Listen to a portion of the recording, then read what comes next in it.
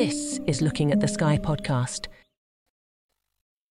What comes to your mind when you hear the word coffee?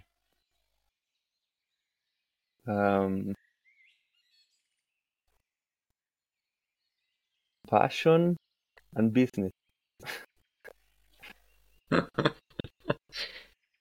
And that those two tend to go together. I think first, how did passion for coffee come into your life? Was it from the early childhood, or was it No, it was later on? Later on. From childhood, I enjoyed the farm very much, but I never saw it as my future. I never thought I was going to be working with coffee, to be honest. It was later on that it became like a challenge, like a personal challenge. And then when I realized I could convert it into business and that I could have finally an export-import business that was like my dream, then I became passionate about it. I'm passionate about business as well. Yeah, but like with something that I'm like, that I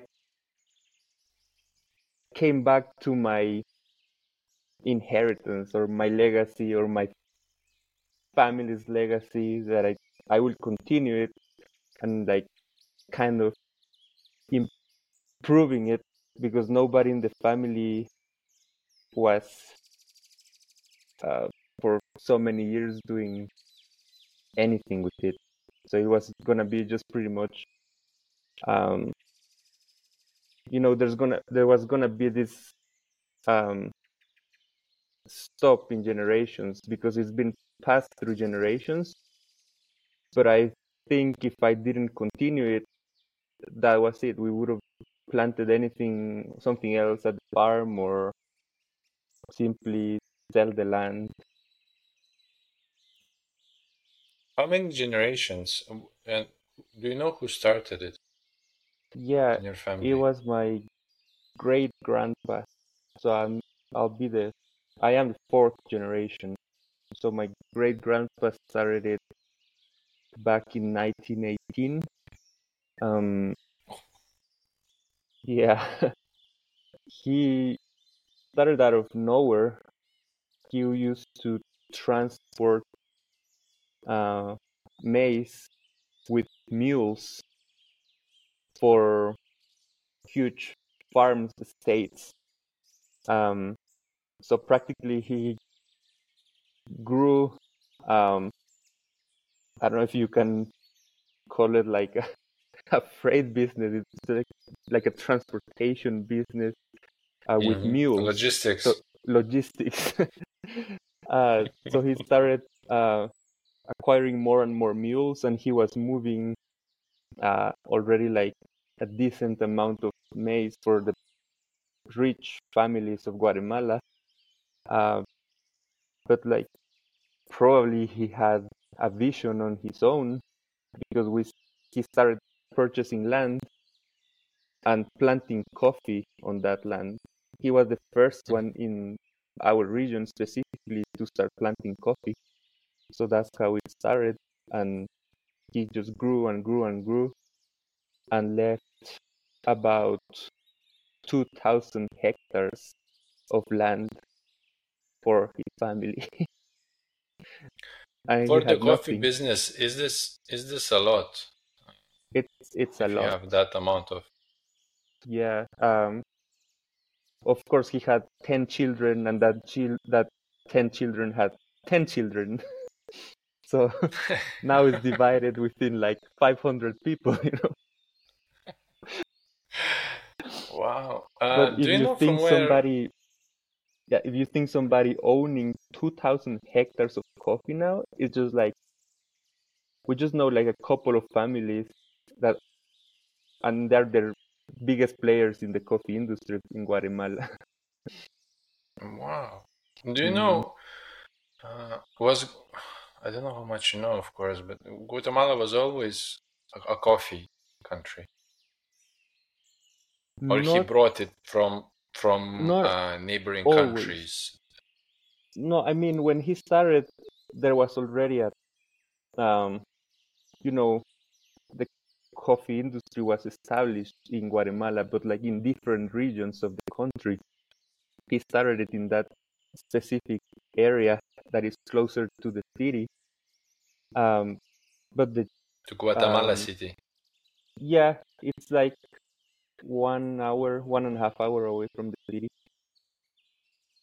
Mhm. But yeah, usually, if I remember well, before that, there was a group of German families that were the ones who really um, were the big players in the coffee industry, like in the 1800s, and then up to the 1950s, 1960s. The coffee industry was dominated by German families that came to Guatemala in the 1800s, I believe. What happened to them? Or they just assimilated and simply became Um, Guatemalans in a way? yeah, I mean, you still find coffee companies with German last names, um, but I guess they've sold some land, so you don't Hmm. see it anymore as like uh, a couple of German families are the big powerful players. They kind of uh, faded, but you still can see in certain regions that there are coffee farms owned by probably fifth generation German Hmm. descendants. How Mm. many how many big players now you have in Guatemala? Um, Coffee companies. so there are about 20 something um, big companies. They're usually called dry mills. So it's the companies that already prepare the coffee for export. Many Hmm. of them own farms. Uh, so they might own a big farm, but they also purchase a lot of coffee, and then they are the ones to export it. So Hmm. there are about 20 something big companies like that. Do they all go for quantity, or there are who, like yourself, focus on quality more than, let's say, quantity? So it's mostly volumes. Um, Mm-hmm. it's mostly volumes, but over the last 5 years, the specialty industry has really been growing. So there are already like several farms and mills that look for this. It's called microlots. So it's Mm-hmm. one container holds 250 bags of 69 kilograms. So a microlot could have uh, 10, 20 bags. And then now there Mm-hmm. are even nanolots that is just like vacuum packed small boxes, which you can sell for a very high prices, like very high end coffee. Um, so yeah, that's been growing, but still, uh, most Mass industry, for is mass. volumes.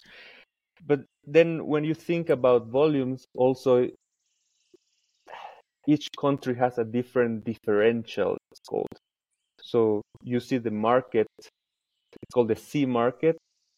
So that's the price set by the New York um, C market. That's how it's called for coffee. That's So for USA or is for whole It's the Latin worldwide, America, or even though it's worldwide? it's worldwide, even though it's in New York, it sets the prices worldwide. And what is in New York? It's like coffee organization, or It's just because it's like the stock exchange. So okay. for So it many comes from, let's say, commodities, Wall Street, kind of. yeah, Let's say, exactly, exactly. just to have an idea where this Yeah, comes they're the from. ones who set the price, and that depends on many factors like the weather in Brazil, uh, how much Brazil produces, because Brazil is the largest producer of coffee in the world. So if they decide to um, have like a massive, if they have like a massive year, and then there's a surplus of several million bags, the price just like plummets like Goes down. significantly. Yeah. Hmm. And if they have a shortage, um, if they start losing their crop through low temperatures, because coffee is very susceptible to low temperatures, uh, so then the prices start going up. It practically depends on Brazil most of the time. Oh, so Um, they look at Brazil for indication. yeah, Do you but know which many place Guatemala is in the world?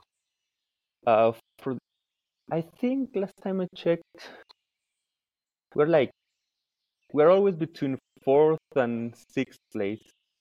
Uh, So that is very high for, I mean, considering that the Guatemala is not such big country. yeah, we are a big player, we can say that, but we were even bigger. We've been Now it's been stable for a few years, but for several years we were. I would say that many decades ago, I think we were third place, third or Because, fourth, just below um, Colombia. Like there's always Brazil, in Colombia, Colombia. and then like another Central American, or now Ethiopia, I think it's third. If you think about Arabica, because there's Arabica and Robusta, and Hmm. Robusta is the one you use for instant coffees. So Vietnam is the second biggest producer in the world if you think about just coffee. But then if you Hmm. separate Arabica, it's Brazil, then Colombia, and I think then Ethiopia, and now even Honduras, which was always below us, now they produce more than us.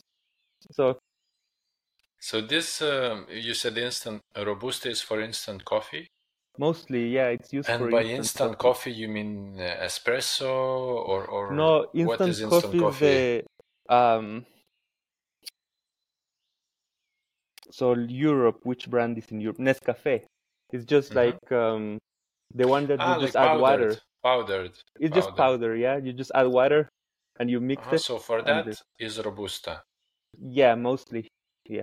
And Arabica is, let's say, quality coffee, if with machines and, so Yeah, on and so forth. it's more. It's not as bitter. It's more pleasant. Hmm. But Arabica is harder to grow and it produces less. Why is that? It's because of the plant? It's just genetics, yeah. And why only these two species of coffee? Aren't there more, or is just how There they're there are basically a grouped? couple more, but like under Arabica, there's thousands of varietals. Um, Hmm. so just at our farm, we have now, let me see, two, three, we have just about six varietals, and each of them, in general, you can say they're Arabica, but I have, um, let's say I have one that is called Anacafe 14, that it's a local varietal, that it's a hybrid between other two varietals that come from, one is Pacamara that comes from El Salvador, And that varietal is also a hybrid of two varietals, that is Bourbon and Pacas. And if you want to talk about Pacas, it's actually named after a Lithuanian family that Oh, really? immigrated to El Salvador.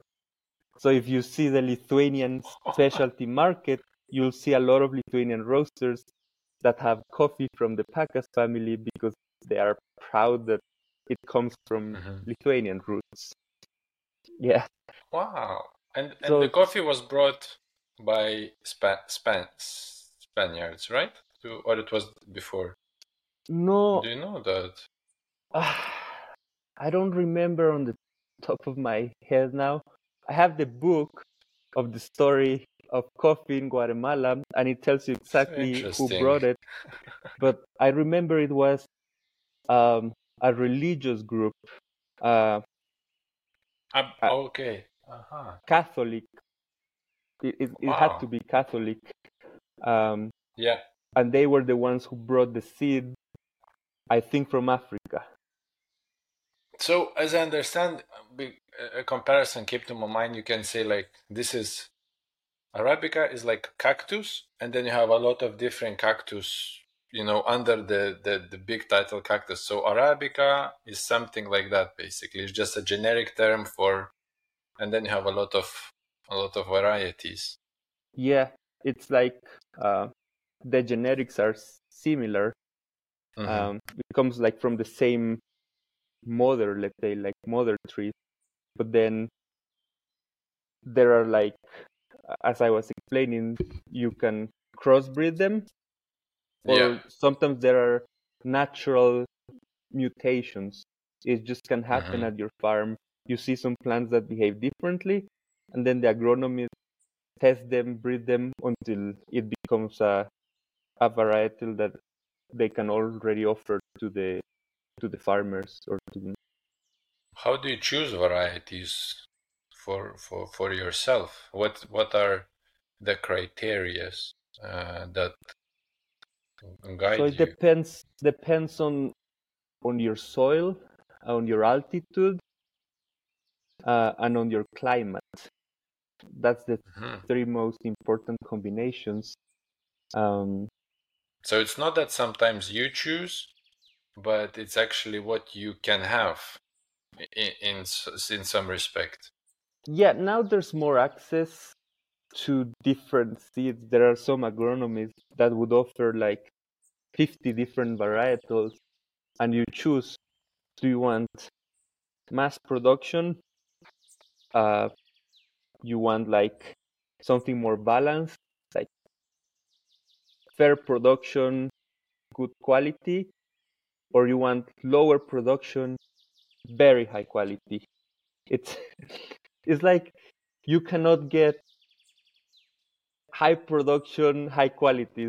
Something in the genetics It that doesn't work? it doesn't work like that. The plants that produce the more, that are resistant to many diseases, and uh, like there are some bacteria that affect coffee, some fungus that can destroy your crop.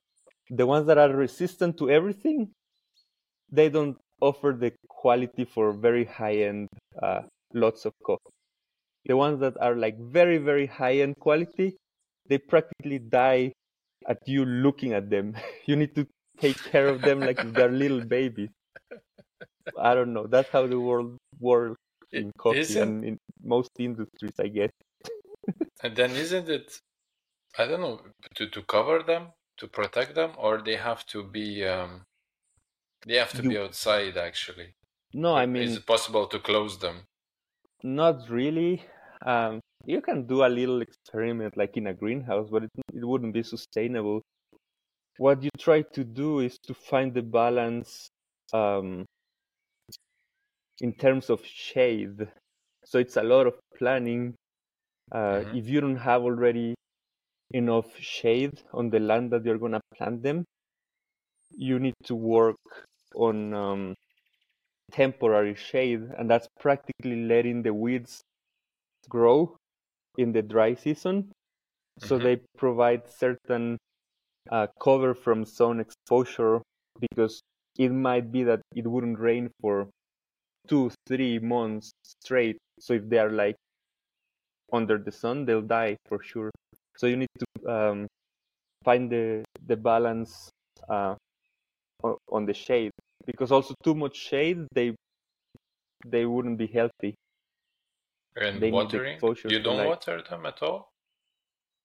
It's You just leave them to nature, or there is you can. That's mostly you leave them to nature. We are doing some experiments, like if it's Brazil, that they are very advanced on planting coffee with the irrigation systems. So when it's about irrigation, they need to be 100% under the sun. And they grow super quickly, and it's very easy. But we have like 1 hectare like that, but we don't have a constant supply of water. We need to purchase the water, so it's just not too sustainable. It's just for an experiment. If it works, we probably need to either make a well or find land with supply of water to really do it the right way, because the cost of water will kill your profit, So most of the farm is just like, it depends on nature. And you cannot use the rivers because they're too polluted. There's barely any rivers left on our region. They are drying up. Because of the dams, or just because of people are taking it on their way from the... No, it's just some of them are contaminated, and they're not too close to our farm. There was one that used to flow there, but they just dry up. There's nothing holding it. It just dried up naturally. Okay. Mm-hmm. So when did you took this passion for coffee seriously? When you told yourself, okay, now I'm gonna do it. Do you remember? Well, it's a process of about, let's 7 years. When I was living in Europe, in Sweden, I started realizing that there were some farms from Guatemala, like, well positioned in the European market, and I saw that there were already some. It was just starting. There were some specialty coffee roasters, and I realized that they were buying directly from the farm, probably through an exporter-importer, but still they had this relationship with the farm, and I saw that the prices were very high, so I figured that they must be paying fair to the farmers. So I started like thinking that maybe I can help out my family, because I still didn't own our land. It was still my grandpa's. So all I thought at that moment is like, oh, that's cool. I mean, coffee can be profitable if you find the right buyers. So I started requesting samples from my family, but they didn't have the experience to deal directly with roasters. All we knew is like produce the coffee, normal coffee, which normal coffee for Guatemala it's good coffee, but for that coffee you need to have a container, what we talked before. So we needed something that would differentiate us. So the samples that they were sending were like, roasters were telling me that it's okay, but it's not enough like to figure out like all the logistics to bring the coffee all the way to Europe. And And nobody in my just to ask you, a roaster is a company who is selling the coffee so a already. roaster, they buy what it's called the green beans. So the green bean is like the final stage of coffee previous to roasting it. So you sell these big jute bags.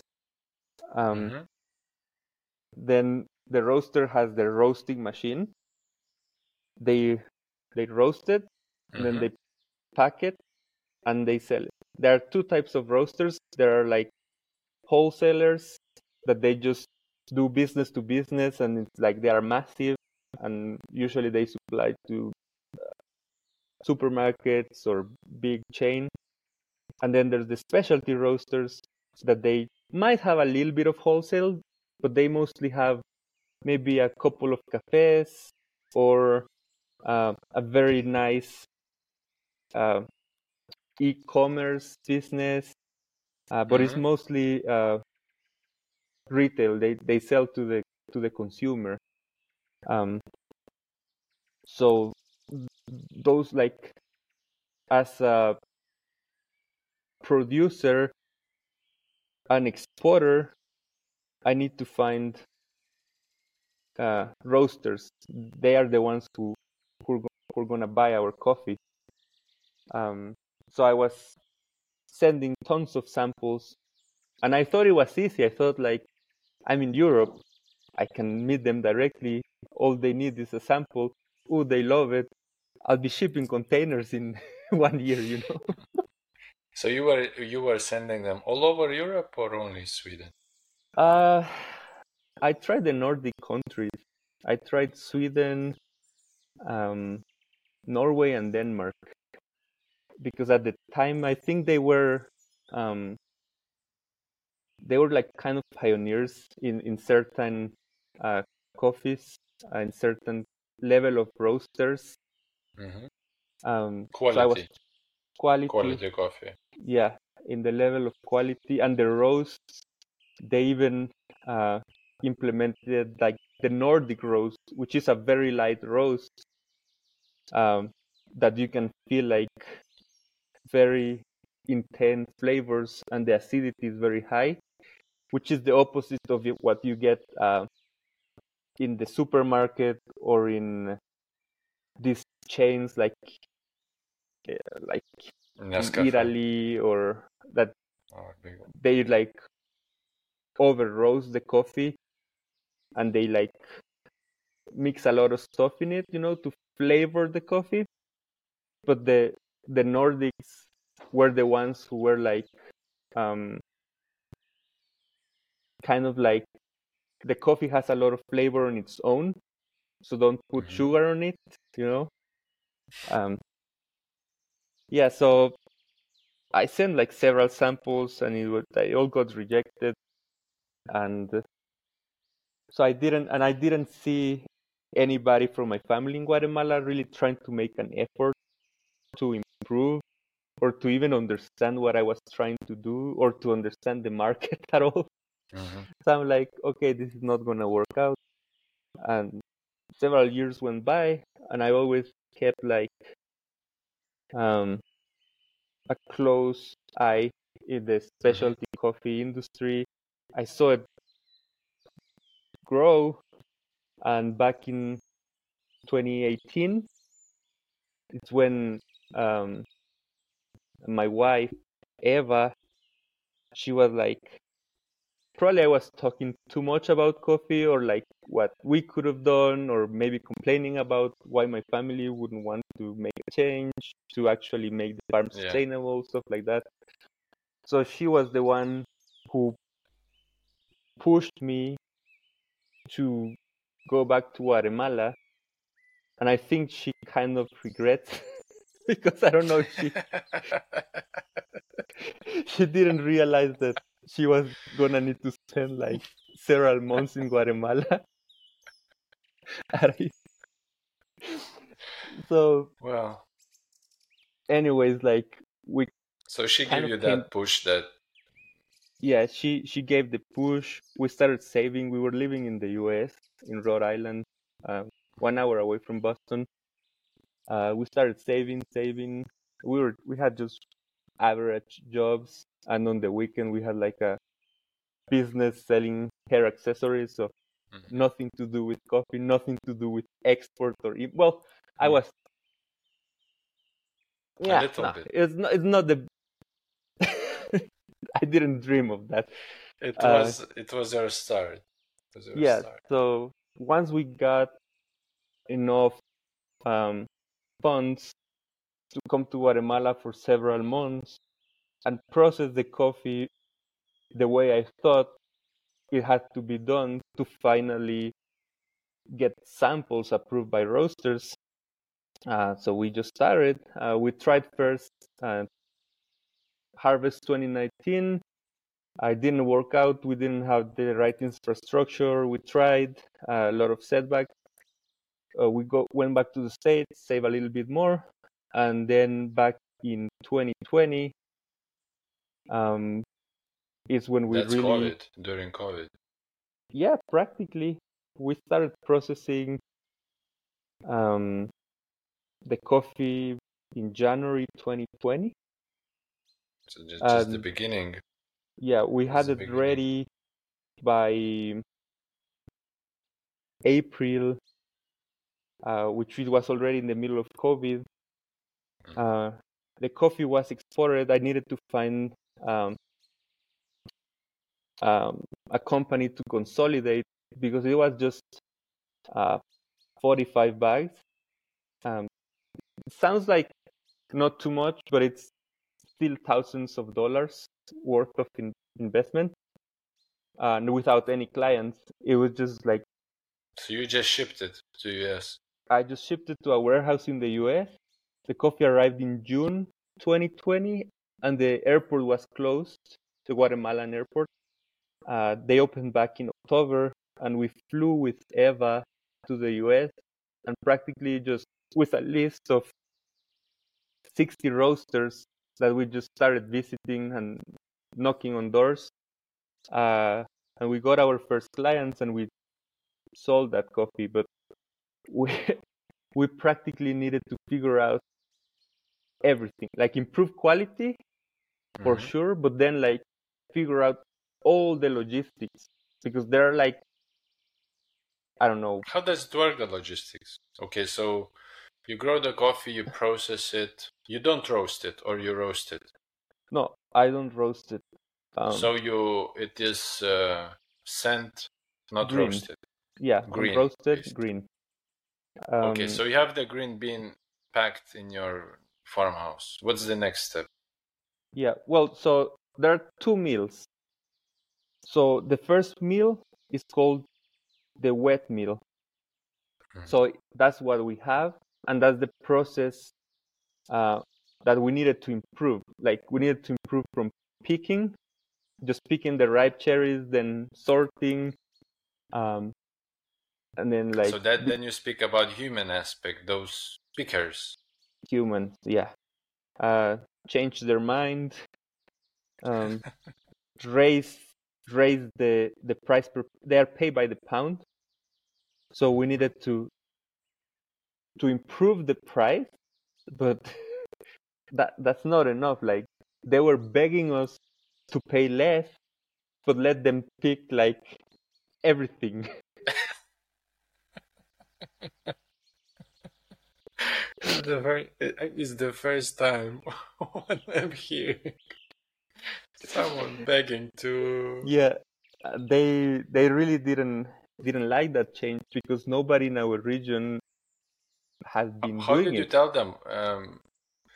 Like, how did you introduce, like, what kind of berry they have to pick? You show them, I showed them literally like like, this is what I'm at. And yeah, then the other ones, you leave them on the tree.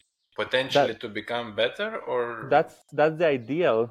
The dry ones, it doesn't matter because at the mill they will float and they will be separated into a lower grade that it's not exported. But then on the ripe, which they can be like green color and then yellowish, turning to red. Those, if you don't have, now there are color sorters. Not many producers or farmers own them because they're very expensive. But we look to have them eventually in a few years. But anyways, if you don't have that, and you just like process the coffee like that, the coffee might be dense enough to look and to weight like a good one, but it's not. And then once it's shipped to the roaster and it's it roasted, damages the quality. it's a lower quality bean, and you can feel it on the cup. It's like an underripe fruit, you know. It's not tasty. It has some off, could be sour flavors. So if you really want like a very special lot and if you want a different price, you need to make sure there are not underripe So cherries. the selection process is probably done not once. It's How many times you select? Okay, so this first harvest they collect. Probably then you look at it again through the wet. That's what we were doing. They were picking, then they were selecting, and then back at the mill we were selecting again. Now we don't do it anymore, but it was a year. It was a process of 4 years. Now the cherries come at a stage that we don't have to do like 2 selections. They already come good enough that we can process them, and then when we're drying, we took a few that went through, and that's it. So it was like a matter of educating the pickers for a few years to get to this point. So do you have them stable, the pickers, or it's not quite really, a high but rotation? but you know, like once you work with, with our farm, and the pickers go to other relative farms that it was the land that used to be my great grandpa's. They are rotating, so in a way, all the pickers in the area already know us, and they know that no matter they what, don't want to work with you. Exactly. No matter what farm they go, if it's owned by a Del Cid, they might they pass. they might find these like crazy guys that are super strict with the picking, especially, well, in the last couple of years Eva hasn't been involved because of our baby, but before they were like terrified of her. It's like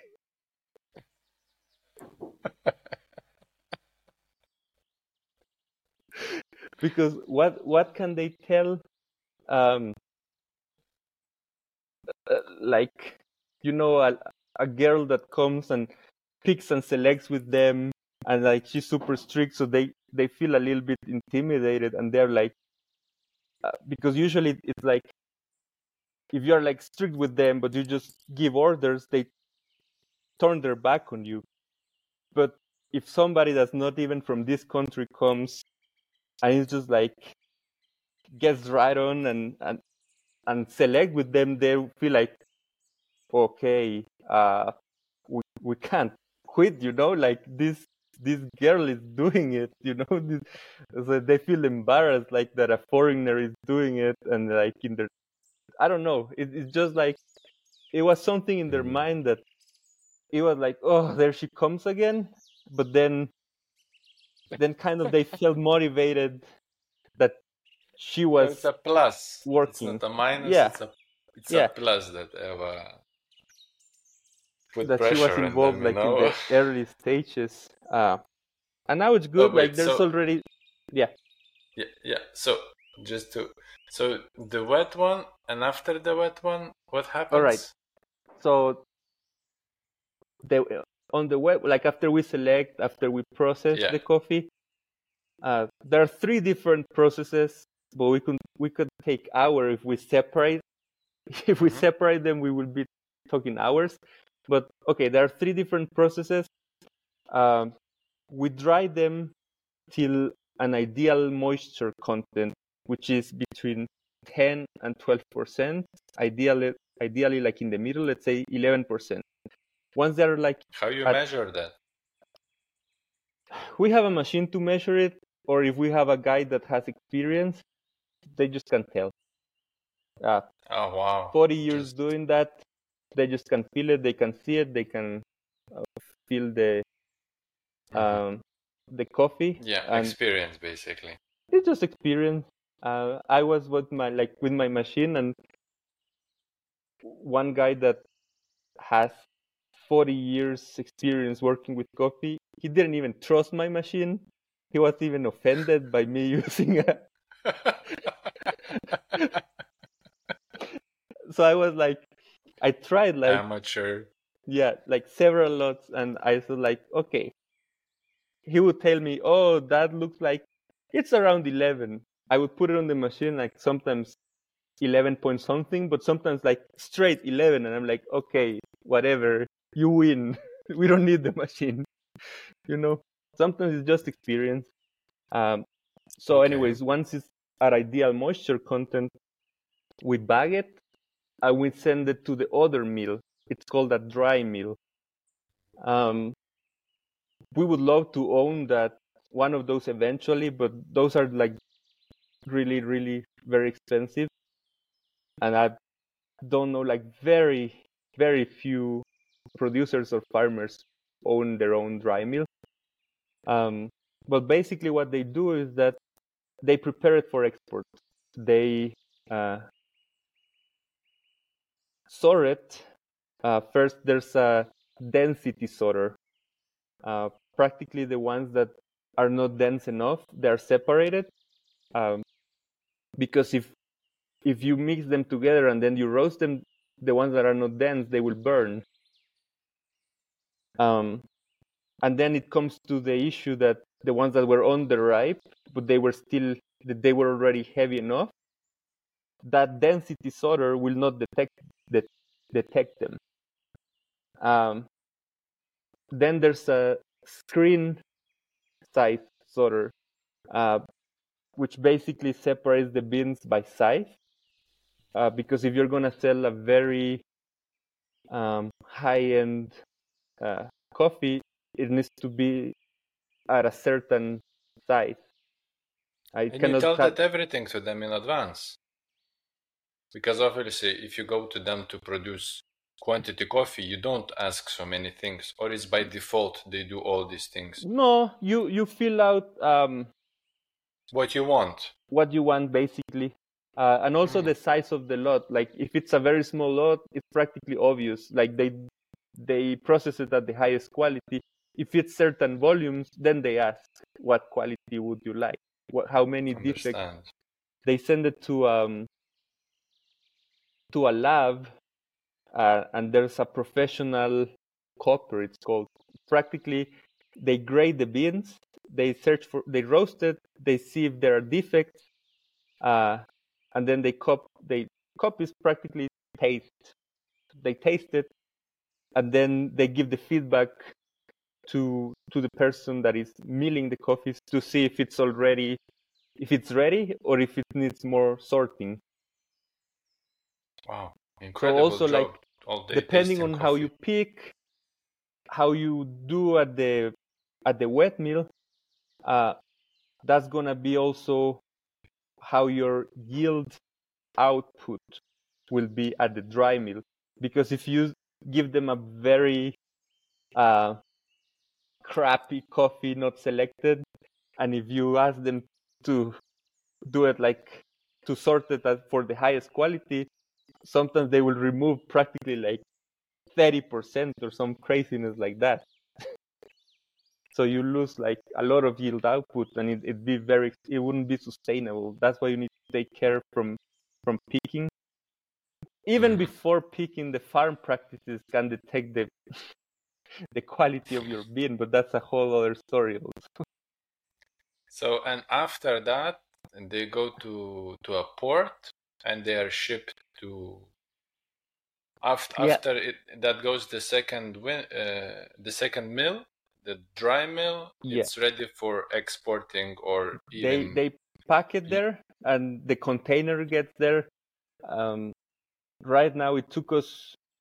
So we already exported 4 harvests, which is 3 years. And this 4th harvest is the first time we shipped our own container without consolidating. So we needed to figure out everything. Hired like the freight forward, have all the licenses to export, prepare all the paperwork, book the container. So practically, you book the container, it arrives to the dry mill, they load, it goes, in our case, it goes to you rent a container. You kind of rent it, because then after it comes back.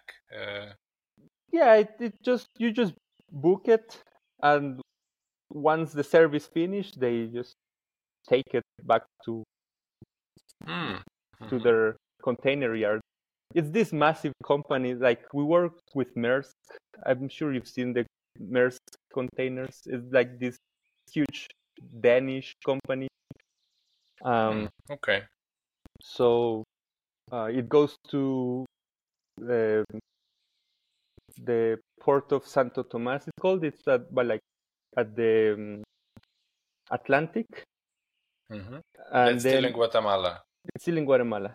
And then it's loaded into the vessel, and the container route is very interesting because it goes south to Panama, and then from Panama is loaded into another vessel that goes north to the US, and finally it unloads in New Jersey, and then it's taken to a big coffee hub. It's practically these massive warehouses that they just store coffee, and from there we distribute to the roasteries. Do you lose a lot of coffee in the transit, or it's quite safe? No, it's safe. You have insurance. Even in Guatemala, you don't expect that someone will. In Guatemala, you have to be careful. You hire security. Practically, the container is guarded all the way to the port. So you need to think about security, and you need to think about insurance, of course. Wow. But it's coffee. Once it's already like in the container, it's not like and they the usually containers go after. Are sealed. They're sealed. Yeah, they usually seal it before arriving to the dry mill. Fortunately, the dry mill is literally 10 minutes away from our wet mill, so the risk is very little. But usually you bring it yourself? I have my local guy that owns trucks, and I work with him. He's very, because you need to trust who's gonna bring your coffee, because usually they might be the ones who. That's what I wanted to say, that they are the suspects, because they can open exactly. So you need free coffee. You need to trust your local logistics guy. But also, I probably at this point, everyone in that business in your region. Beyond. So you know each other. So I don't think it's that difficult to find out if you really want to. You stick to a few. You work in a close circle. In the beginning, we tried working with a lot of people, and we kind of started selecting. Yeah, who's like on the same page about quality, who's in the same page about certain transparency, who's not trying to rip us off, You start Yeah. selecting, and then once you have the people you trust, it becomes much easier. Because this guy that moves the coffee for us, he also, when we don't want to do like a very specific process, when we want just like regular, solid, good coffee, he even owns a mill now. So he can get the cherries, mills it, and he gets them ready for me when it's doing the moisture content. Because in our mill we focus just like on very, very specific processes. So if I have demand for a certain other process, I can even outsource. So the same guy that owns the trucks and the pickup trucks that moves my coffee on cherry and on parchment, which is the one that is goes to the dry mill, he also can process my coffee. It's like very easy working with him. That's very important in business. Yeah. If not, How's your it'd be... family now? How's your family now looking at you more seriously? Yeah, they realized that because when I was working at the family mill, it's always like they're not doing anything, but when somebody starts, they're like threatened by your own presence. Yeah. It's like, yeah, like they'd rather see the mill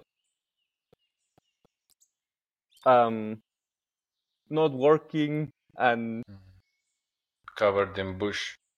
yeah, literally like going to waste, rather than see one member of the family trying to Do you do know why something. it was lost?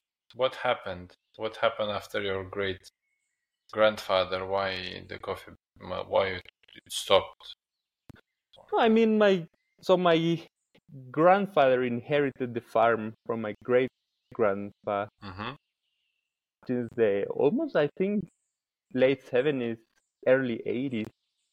And he had a very good um, couple of decades, I would say, So he where, yeah, continued my doing coffee. my grandpa, yes, it's just it got to a point that producing the coffee the way he's used to, it was not profitable anymore, and he never understood how to do that change. And when I tried to do that change involving him, it just didn't work out. Didn't work well. So um, they thought I was kind of playing, doing some experiments, which I did plenty of experiments, but like, But they are important. How else you yeah, are exactly. going to Then, discover? yeah, so they, I don't know. And once they saw that I was moving a little bit more coffee, and the family meal was like getting full of the cherry that I was processing, this is kind of weird and ironic, but when I started, we just started using the mill. Practically, we hadn't inherited the land yet. So I was buying the coffee cherries from my grandpa to process it at the mill. All right. Fair enough. He was still working at the farm. I was not expecting him to give me stuff for free, right? But like, at least let me work, man. Well, anyways, after a Oh, couple that's of good. years, That's good experience. Everything yeah, is good experience. just he pushed us to the limit, I guess, in a not so nice way, but I guess you need that. After a couple of years processing at the grandpa's mill or the family mill, we realized it was not going to work out because it was not a game anymore. It was a real business, and we needed to grow. So now we have our own mill, and once we get our own mill, they they stop bothering us like completely, but in a way that they like the other members of the family felt threatened, that maybe I wanted to be that kind of person that start processing in a meal and then like nobody else was gonna be able to use it, and I wanted to, like have it for myself and maybe steal their inheritance or whatever. And they just realized that, Classic. yeah, they just realized that I just wanted to work, and they realized that if they would come together, because in those 2 years, easy to say like how threatened they feel by us or by me working there, but nobody came once, even though they are inheriting also coffee farms. Nobody came to say like, I want to help, I want to learn.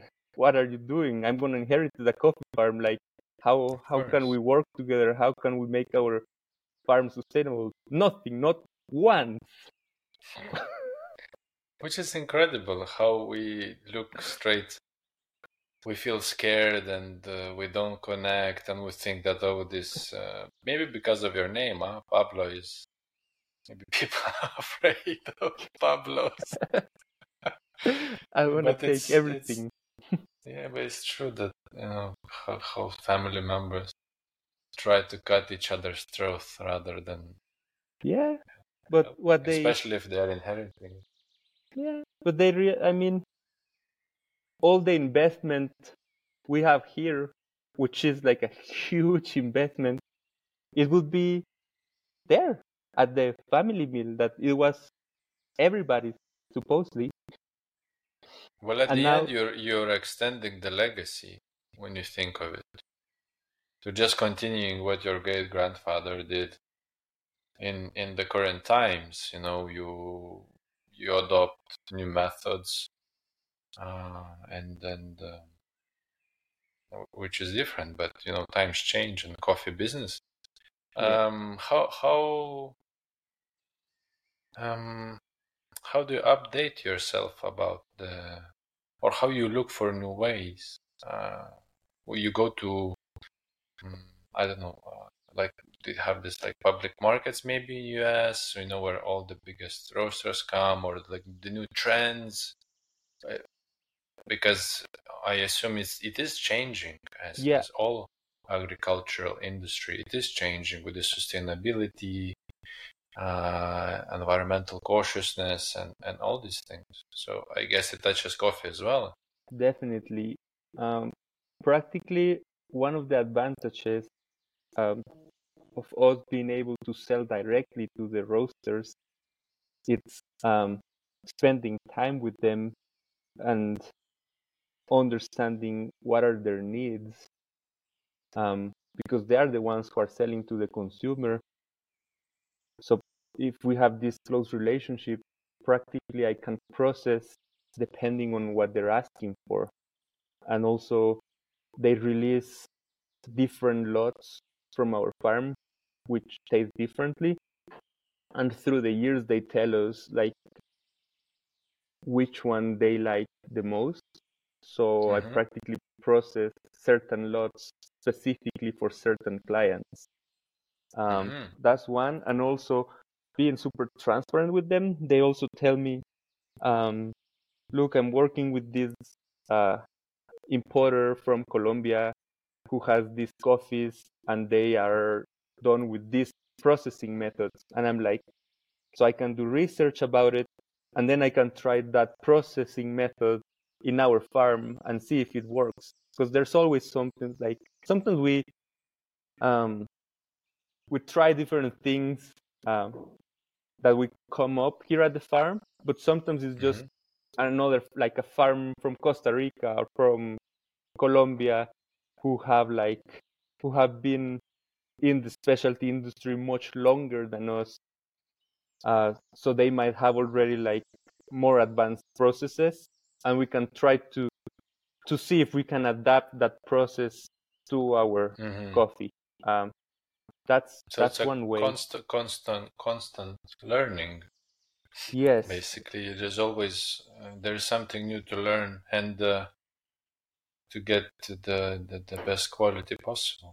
Yeah. Once you think, because in Guatemala, it's not about being negative. Most Guatemalans that own a coffee farm are like, we have coffee from Guatemala at certain altitude. It's the best coffee in the world. Yeah, we are blessed, if you want to call it that way, that without With the much effort, environment. our coffee already reached a certain quality. But haven't you realized the other 100,000 Guatemalan farmers around? Like, maybe you want to do something differently if you want to stand out or find a better Find price your for your way, coffee, basically. you know? Yeah, Yeah, find your style. You know, exactly. it's true. I mean, if you want to keep doing it the same, it's just part of the same. You just sell it to an intermediary who sells it to another intermediary who sells it to the big coffee mill who exports it to the US towards a big importer who, like, it just went through 10 people, you Yeah, know?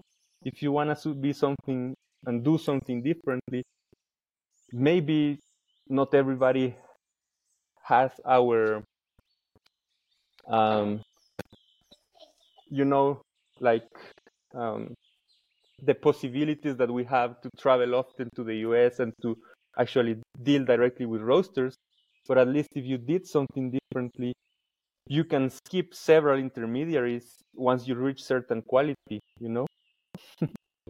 so said in Guatemala, you sell to just give it to friends and families. You're Just give not it to selling friends. it.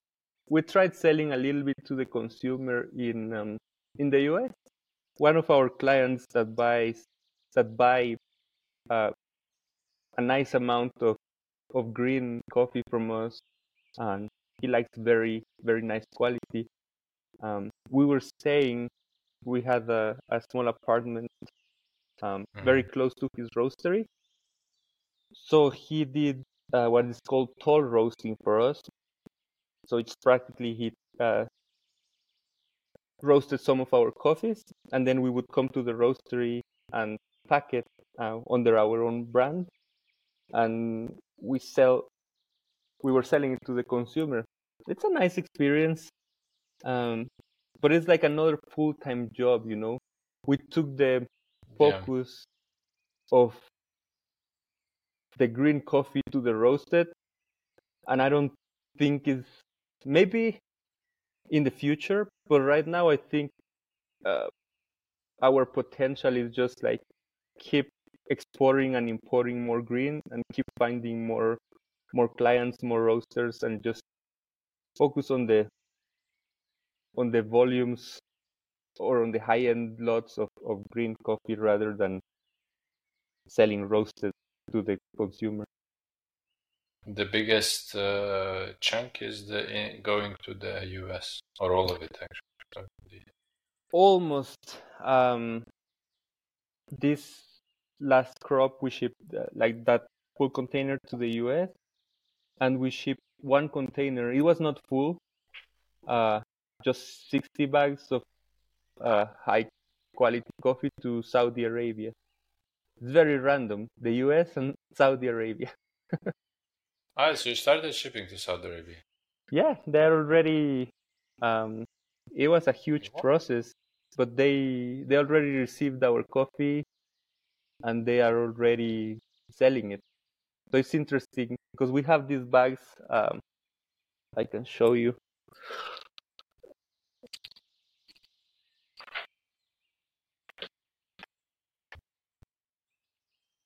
So so this is, let's say, how the bags look, how they sell it in the US. This is one new client. Um, they put the region, the They do country. the design, they do everything. They Yeah, it's just their own mention you brand. as They just, some of them mention that. mention us. Some, depending on the quality, if it's like a very high quality coffee, usually they choose to say, "Oh, this is from Pablo and Eva Del Cid," or just from Finca El Jardín. the region, altitude, or more information. And then if it's a good coffee, but nothing like crazy, they can blend it with a Colombian or another one to do like a nice house blend, they call it. Understood. So yeah, and then for Saudi, it's pretty cool. I don't have the bags, but I saw that they released them. It's just like the first time everything is like in Arabic, so they have all the from other way, huh? It's so interesting. Altitude region and in Arabic, and it's like they have the coffee industry there is totally different. It's all about influencers, all about the looks, how it looks luxurious. So they have all these influencers making videos for them, promoting their brand. So I see on their social media, on their Instagram, suddenly like they take a bag of the Guatemalan and they don't say the names. Send it to me. Yeah, I'm I'll so send you the. Yeah, I it'd be didn't so think about. interesting to. Yeah, I mean it's different world. The Middle East is. They don't like to say the name of the producer or the farm. It's just different culture. It feels like they feel like their competitor can see who supplies the coffee. Mm-hmm. So, anyways, they rebranded as Maya is one of the lots, and then the other lot is Pacaya because of the volcano that is close to our farm. Mm-hmm. So it's so cool. I see this a lot of girls influencers like with their kind of home baristas, and they do these like super cool videos with the pour overs, and they show the brand, and it's like super. It's amazing different. actually what the influencers do. Yeah, it's cool. It's all about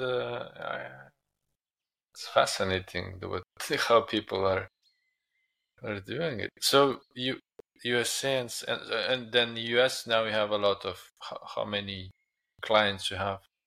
We have about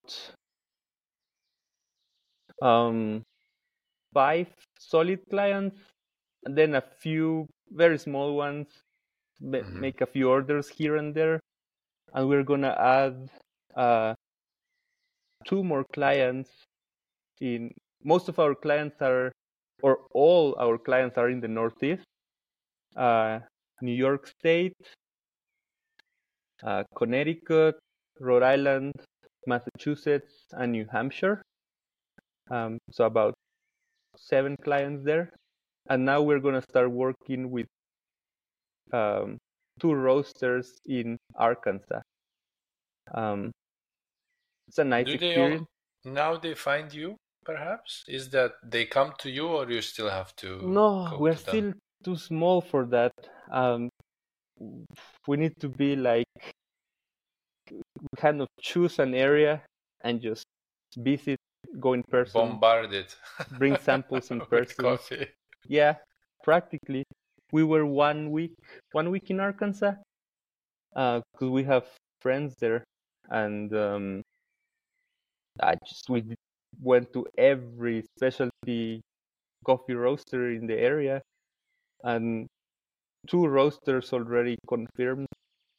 So it's cool. We still need to ship it next week and see how they do. But it looks like there's a lot of potential in the South, in the US, for specialty coffee. They're kind of a little bit behind the East and the West Coast, which is nice because I don't have so much competition there yet. So I think there's going to be a big ones. Yeah, hopefully there's going to be a big